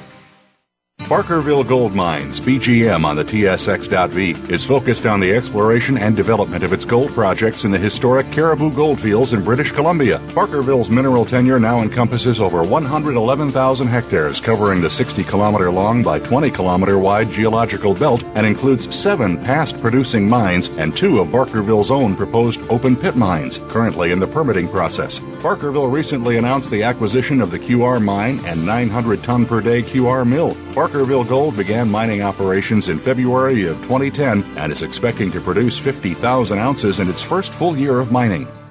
I am Jay Taylor, your host for Turning Hard Times into Good Times. Gold has risen from $250 to well over $1,200 since 2002. That has greatly improved gold mining profit margins and profits for gold investors. But mining stocks are very risky, so you do need to know which stocks have the best chance of success. I believe Magellan Minerals, traded Toronto under the symbol MNM, is one such company. That's why it is a top pick of my newsletter, Jay Taylor's Gold, Energy, and Tech Stocks. Go to MagellanMinerals.com website to learn more. Want to know more about how you can turn financial losses from the most devastating stock market and economic decline since the 1930s into wealth and prosperity? A successful strategy for dealing with adversity requires a proper diagnosis of the problem so that effective remedies can be prescribed. By applying rarely taught Austrian economic theory to policies implemented by our policymakers, Jay Taylor has been able to nearly double the value of his model portfolio since 2000, while the stock market has lost nearly half its value in the worst bear market in decades. At miningstocks.com, Jay and his associates provide a framework for turning the pains of the current bear market and recession into investment gains. Jay is a frequent radio and TV guest and speaker at investment conferences where he shares his highly profitable Austrian economic insights at a time when most people are seeing their 401ks become 201ks or worse. He is available to share his rare profit-making insights via radio, TV, and public speaking engagements. To profit from Jay's insights, call 718-457-1426 or visit miningstocks.com to subscribe to his profitable newsletters. I am your host, Jay Taylor. I believe Columbus Silver Corp, traded Toronto symbol CSC, and in the United States symbol CSLVF, offers a potential gain of several-fold over its March 31st price of 18 cents. I say that because of its low market cap, its Mogollon gold and silver property hosting a partly delineated deposit containing 18 million ounces of silver and 300,000 ounces of gold equivalent. I say that also because of a strong management team. The stock is, of course, not without risk, but in my view, the risk-reward ratio is presently very favorable. Go to columbussilver.com to learn more. The business community's first choice in Internet Talk Radio. Voice America Business Network.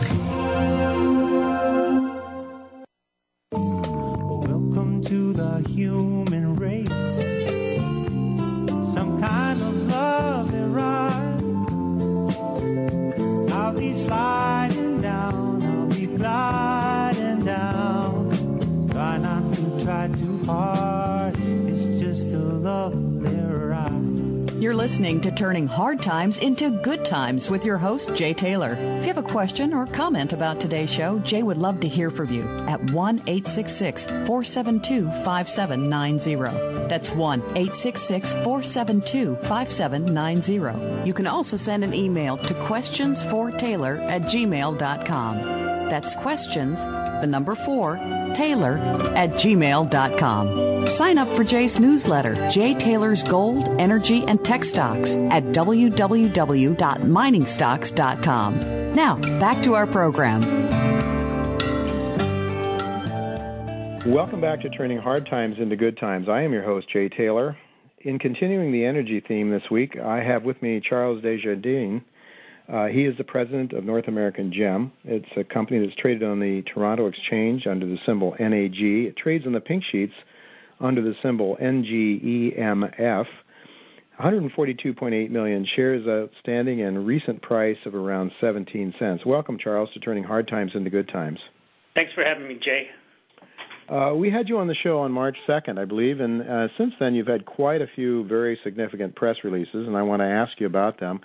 But for the sake of those listeners who may be new to North American Gem, can you give them just an overview of your company's goals, what you're planning to do? You're producing gold, as I understand it now, in Kentucky, but I guess we'd like to know how much coal can you produce? Give us some sense of what the revenues, what the costs might be. If you can just give us an overview of near-term and longer-term, what you think you can do in Kentucky in your coal operation. All right. Well, in the near term, we're right now producing at our first mine with about we're projecting about 8,000 tons a month. Now that's just a thermal coal. Our second mine, which was recently announced, the Gilliam lease, is a permitted mine already, and it will have blue gem and Jellicoe or thermal coal on it. That facility itself will produce probably about 3,000 tons of blue gem a month, as well as 5,000 to 7,000 tons of the Jellicoe seam. Our third mine is the Swan Pond. Or number 3 will be coming online at about 20 to 25,000 tons a month, and we would expect to have that up and running in the next probably 90 days. Wow, 21,000 tons per month. Did you? I hear you? Yeah, 20 to 25. Actually, if you ran 2 shifts, you could do it 50,000 tons a month. But a lot of it depends on the price of coal. The first part of number 3 is being permitted right now for the Jellicoe seam, but there's also blue gem on it. And that's really where we want to go. We want to become one of the major players in the blue gem market. We feel like internal estimates, we have about 3 million tons of blue gem on all our properties right now, and we'd like to get that up to the 6, 7, maybe even 10 million ton range this year. Okay, can you tell our listeners about Blue Gem? Distinguish between Blue Gem and thermal coal that you're producing on the Jelco vein. Well, the Blue Gem is a very interesting seam of coal it's used in the manufacture of silicon, and the silicon market grew by 15% last year and is forecast to grow about 8% a year in the coming years. It's only found 3 places in the world, and the Blue Gem itself, which is in Kentucky, West Virginia, and a bit in Tennessee, is the most sought-after seam for silicon. I see. So the price of Blue Gem coal is much higher, though, than the other coal, right?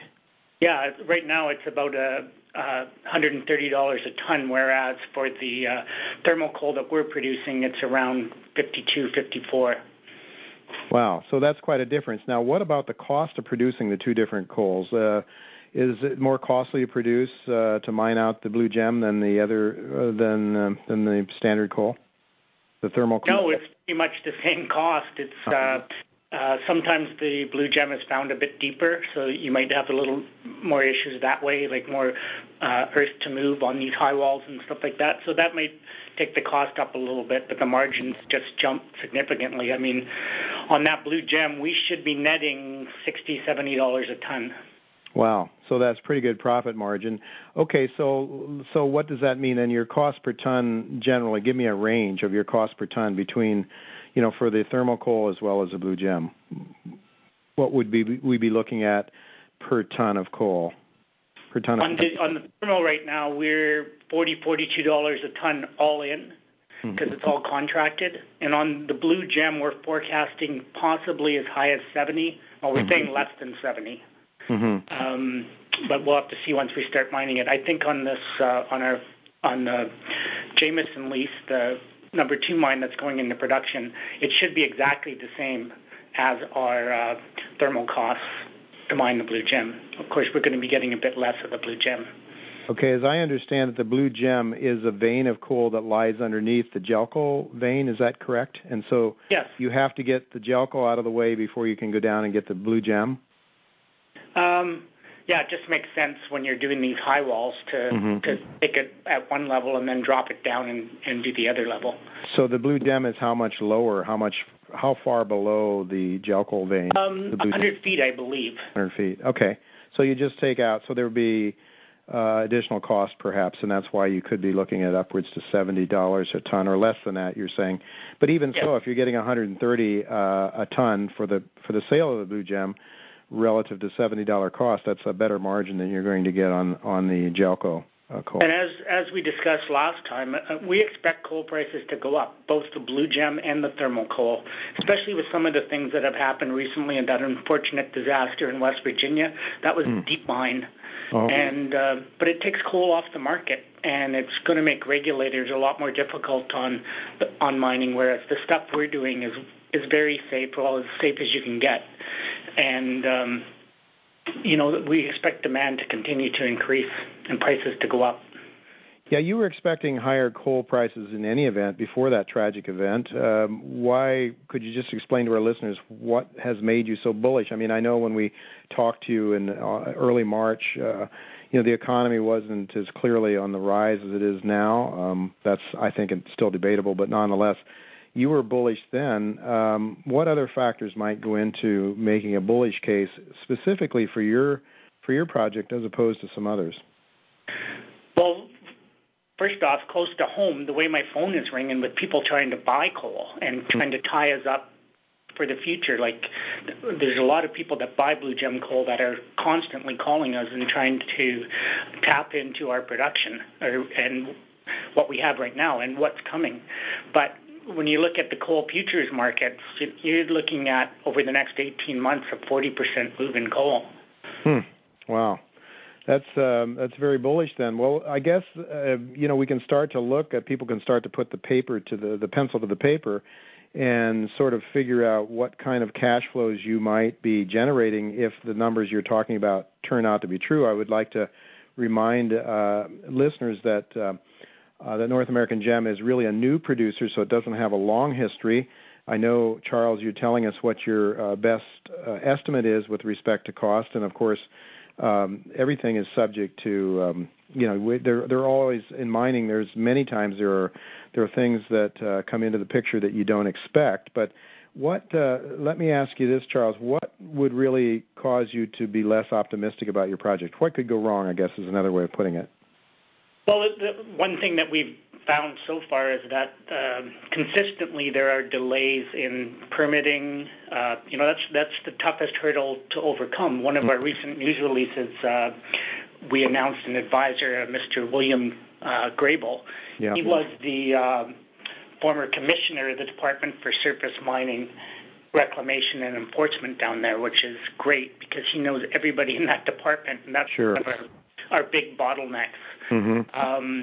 So that's one of the big things. The AMSHA, the people that regulate the safety in that, it's hard to, they're looking at it all the time. They can shut down the mine for little things. So those kind of things cut into production. There's always little things that need fixed and stuff like that. Sure. Generally, I don't see a lot of things. That the timing may change, but I see us still moving forward and building this company and building some significant cash flow. Okay, well, let's look at some of the headlines. I'm just looking over. You are talking about producing on the 25th of March. You put out a headline or a news release talking about producing 8,000 tons per month. Is that you're pretty much at that level now, or that is the capacity of production? We're close to that, but that took into account a third auger, which broke down and is just now being moved to the property, which should be on it next week. Mm-hmm. So we're pretty close to that now. And on the 29th, you announced that the company completed the upgrade at Tipple. Could you explain what that's about? Well, the Tipple facility is a stokering facility where you size the coal and wash it. It's all permitted, ready to go. We upgraded all the concrete and the scales there. It also has a rail siding, so we can ship direct to buyers. We're planning to expand that rail siding to 110-car rail siding at a later date. What on the 31st of March, you may put out a headline: North American Gem to buy Knox County Mine. What's that about? Is that the Jameson mine? Yeah, it says North American Gem finalizes acquisition of fully operational Blue Gem coal mine. Right. Kentucky. Okay, so that was the Jameson permit, which is the permit that has the Blue Gem as well as Jellicoe on it, and we'll be producing that in the very near term here, probably in the next 45 to 60 days. That will be in production. Okay, that's the one where you're saying you're hoping to produce 3,000 tons of Blue Gem and 5,000 to 7,000 tons of thermal coal. Yes. Okay. You have another headline. This one dated April the 8th talked about signing a partner for surface mining at the number 2 mine. That's one of the ways that we control all our costs. Is what we've been doing is contracting the mining, so we know exactly what our cost to actually mine the material is. Yeah. And we know what our margin is and what we're going to make. Are there costs on top of that? So you're contracting out at $40 to $42 a ton or whatever. Are there costs on top of that before you see your profit margins? There's corporate overhead, of course, but are there other processing costs or shipping costs or anything else? Just royalties and taxes, and then you're right, trucking cost. Yeah. Which in this case might be $2 to $2.50 a ton. Okay, and royalties, how much are they? Well, I couldn't tell you off the top of my head what those are down there, but it might be like a range or something like that. How much, Charles? A range? 7%. Okay, all right. Just so people can sort of understand and get a picture of what the economics are looking like. It looks pretty exciting. You have a lot of exploration potential, then a lot of ability to increase your resource here, I guess, significantly. Definitely, and we have a lot of projects in the pipeline right now that we're looking at. Like, we really want to tie up a lot more of this Blue Gem coal and be working towards the permitting process. Well, it is. It definitely seems to be an exciting story here. It is a company that I have recommended in my newsletter. We've done very nicely with it percentage-wise. We've had a nice increase so far, folks. I think coal is sort of an out-of-fashion commodity, I suppose, in many ways. But it's one of those commodities we've got to have. I mean, there's no way we could stop consuming coal right away in the United States and continue our lifestyle as we have it and continue the power plants generating electricity, right? So it's something that's here to stay. And you have a very clean burning coal too. I think the Blue Gem, and I guess maybe even the thermal coal you're talking about. How does that compare in terms of environmental standards? Well, I think it really comes down to how the people burn it. I mean. Yeah. The facility that it goes to and what kind of scrubbing systems it has. And the bottom line is coal gets quite a bad rap, but the technology is there to reduce emissions from these units. They just got to be made to do it. Right. Okay, well, that's about all the time we've got now, Charles, unless there's one more a couple of seconds, if you've got one more parting thought before we move on to the next segment. Do you have something else you'd like to say? I think that our shareholders are going to do quite well because our goal over the next 12 to 18 months is to get this company to about 1 million tons of production a year with at least 400 of that being Blue Gem. Wow, that should be very interesting. Well, how can folks keep up with your story then? I guess they can follow you on Jay's watch list. That's one way they can do it. But your website is, what is it? It's NorthAmericanGem.com. Very good. Well, thank you very much, Charles. And folks, don't go away because we'll be right back with some final thoughts about the markets from myself and my partner, Roger Wiegand. We'll be right back. Don't go away.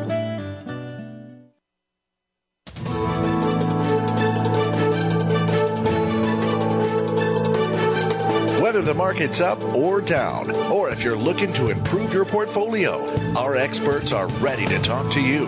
Call now toll free 866-472-5790. That's 866-472-5790. Voice America Business Network. I am Jay Taylor, your host for Turning Hard Times into Good Times. Gold has risen from $250 to well over $1,200 since 2002. That has greatly improved gold mining profit margins and profits for gold investors. But mining stocks are very risky, so you do need to know which stocks have the best chance of success. I believe Magellan Minerals, traded Toronto under the symbol MNM, is one such company. That's why it is a top pick of my newsletter, Jay Taylor's Gold, Energy, and Tech Stocks. Go to MagellanMinerals.com website to learn more. Welcome to the human race. Some kind of lovely ride. I'll be sliding down, I'll be gliding down. Try not to try too hard, it's just a lovely ride. You're listening to Turning Hard Times into Good Times with your host, Jay Taylor. If you have a question or comment about today's show, Jay would love to hear from you at 1-866-472-5790. That's 1-866-472-5790. You can also send an email to questionsfortaylor@gmail.com. That's questions, the number 4, Taylor@gmail.com. Sign up for Jay's newsletter, Jay Taylor's Gold, Energy, and Tech Stocks at www.miningstocks.com. Now, back to our program. Welcome back to Turning Hard Times into Good Times. For the wrap-up here today, the big news in the equity markets, the Dow was down 213 points and gold was up $14 today. The big news was on Capitol Hill, Goldman Sachs investigation by our lawmakers, and I think even the bigger news is that the Greek bonds were downgraded to junk status by S&P. So lots of things going on in the markets today, but one of the things that's really exciting was the news we got from one of Chen Lin's paper pulp stocks today, Canfor Pulp Income Fund. It came out announcing very strong earnings and also the fact that it was increasing its dividend to 20 cents from 12 cents, and Chen was sort of expecting maybe 18 cents. And this took into account the paper industry before the Chilean earthquake, which has really driven paper pulp prices up. We give credit to Chen Lin for finding this sector. He's doing extremely well in the paper pulp stocks, and This is a man who's been able to do exceptionally well in his investing, as I pointed out before, taking $5,400 in 2003, worth nearly $1 million right now as we close the books on this month. We'll give you a report on that later.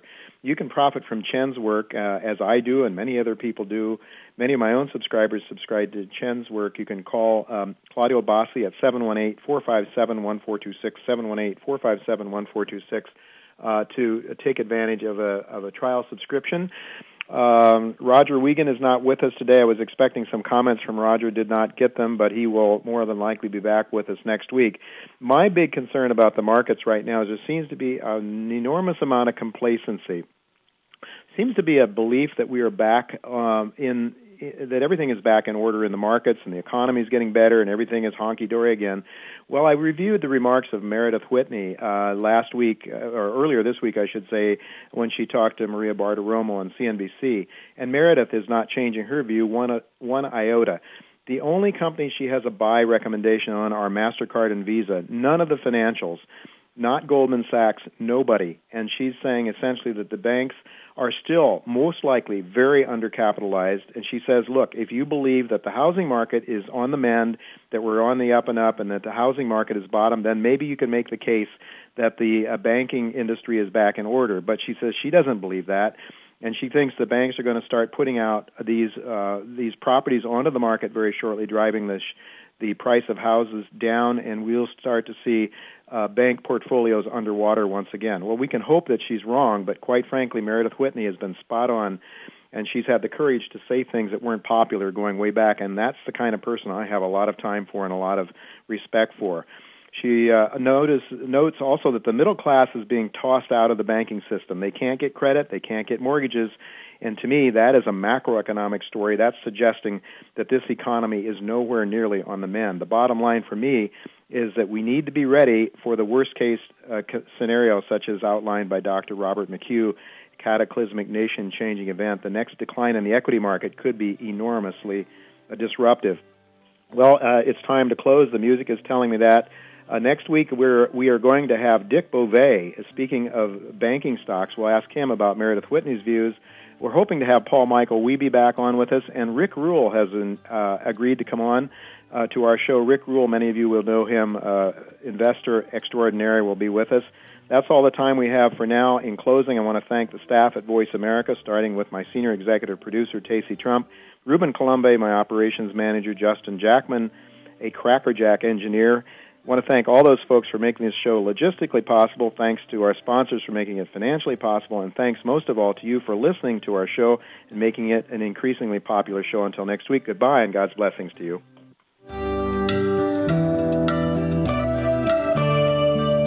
Thank you again for listening to Turning Hard Times into Good Times with Jay Taylor. Please join us again next Tuesday at noon Pacific Time, 3 p.m. Eastern Time on the Voice America Business Channel. Now the thing about time is that time isn't really real. It's just your point of view. How does it feel for you? Einstein said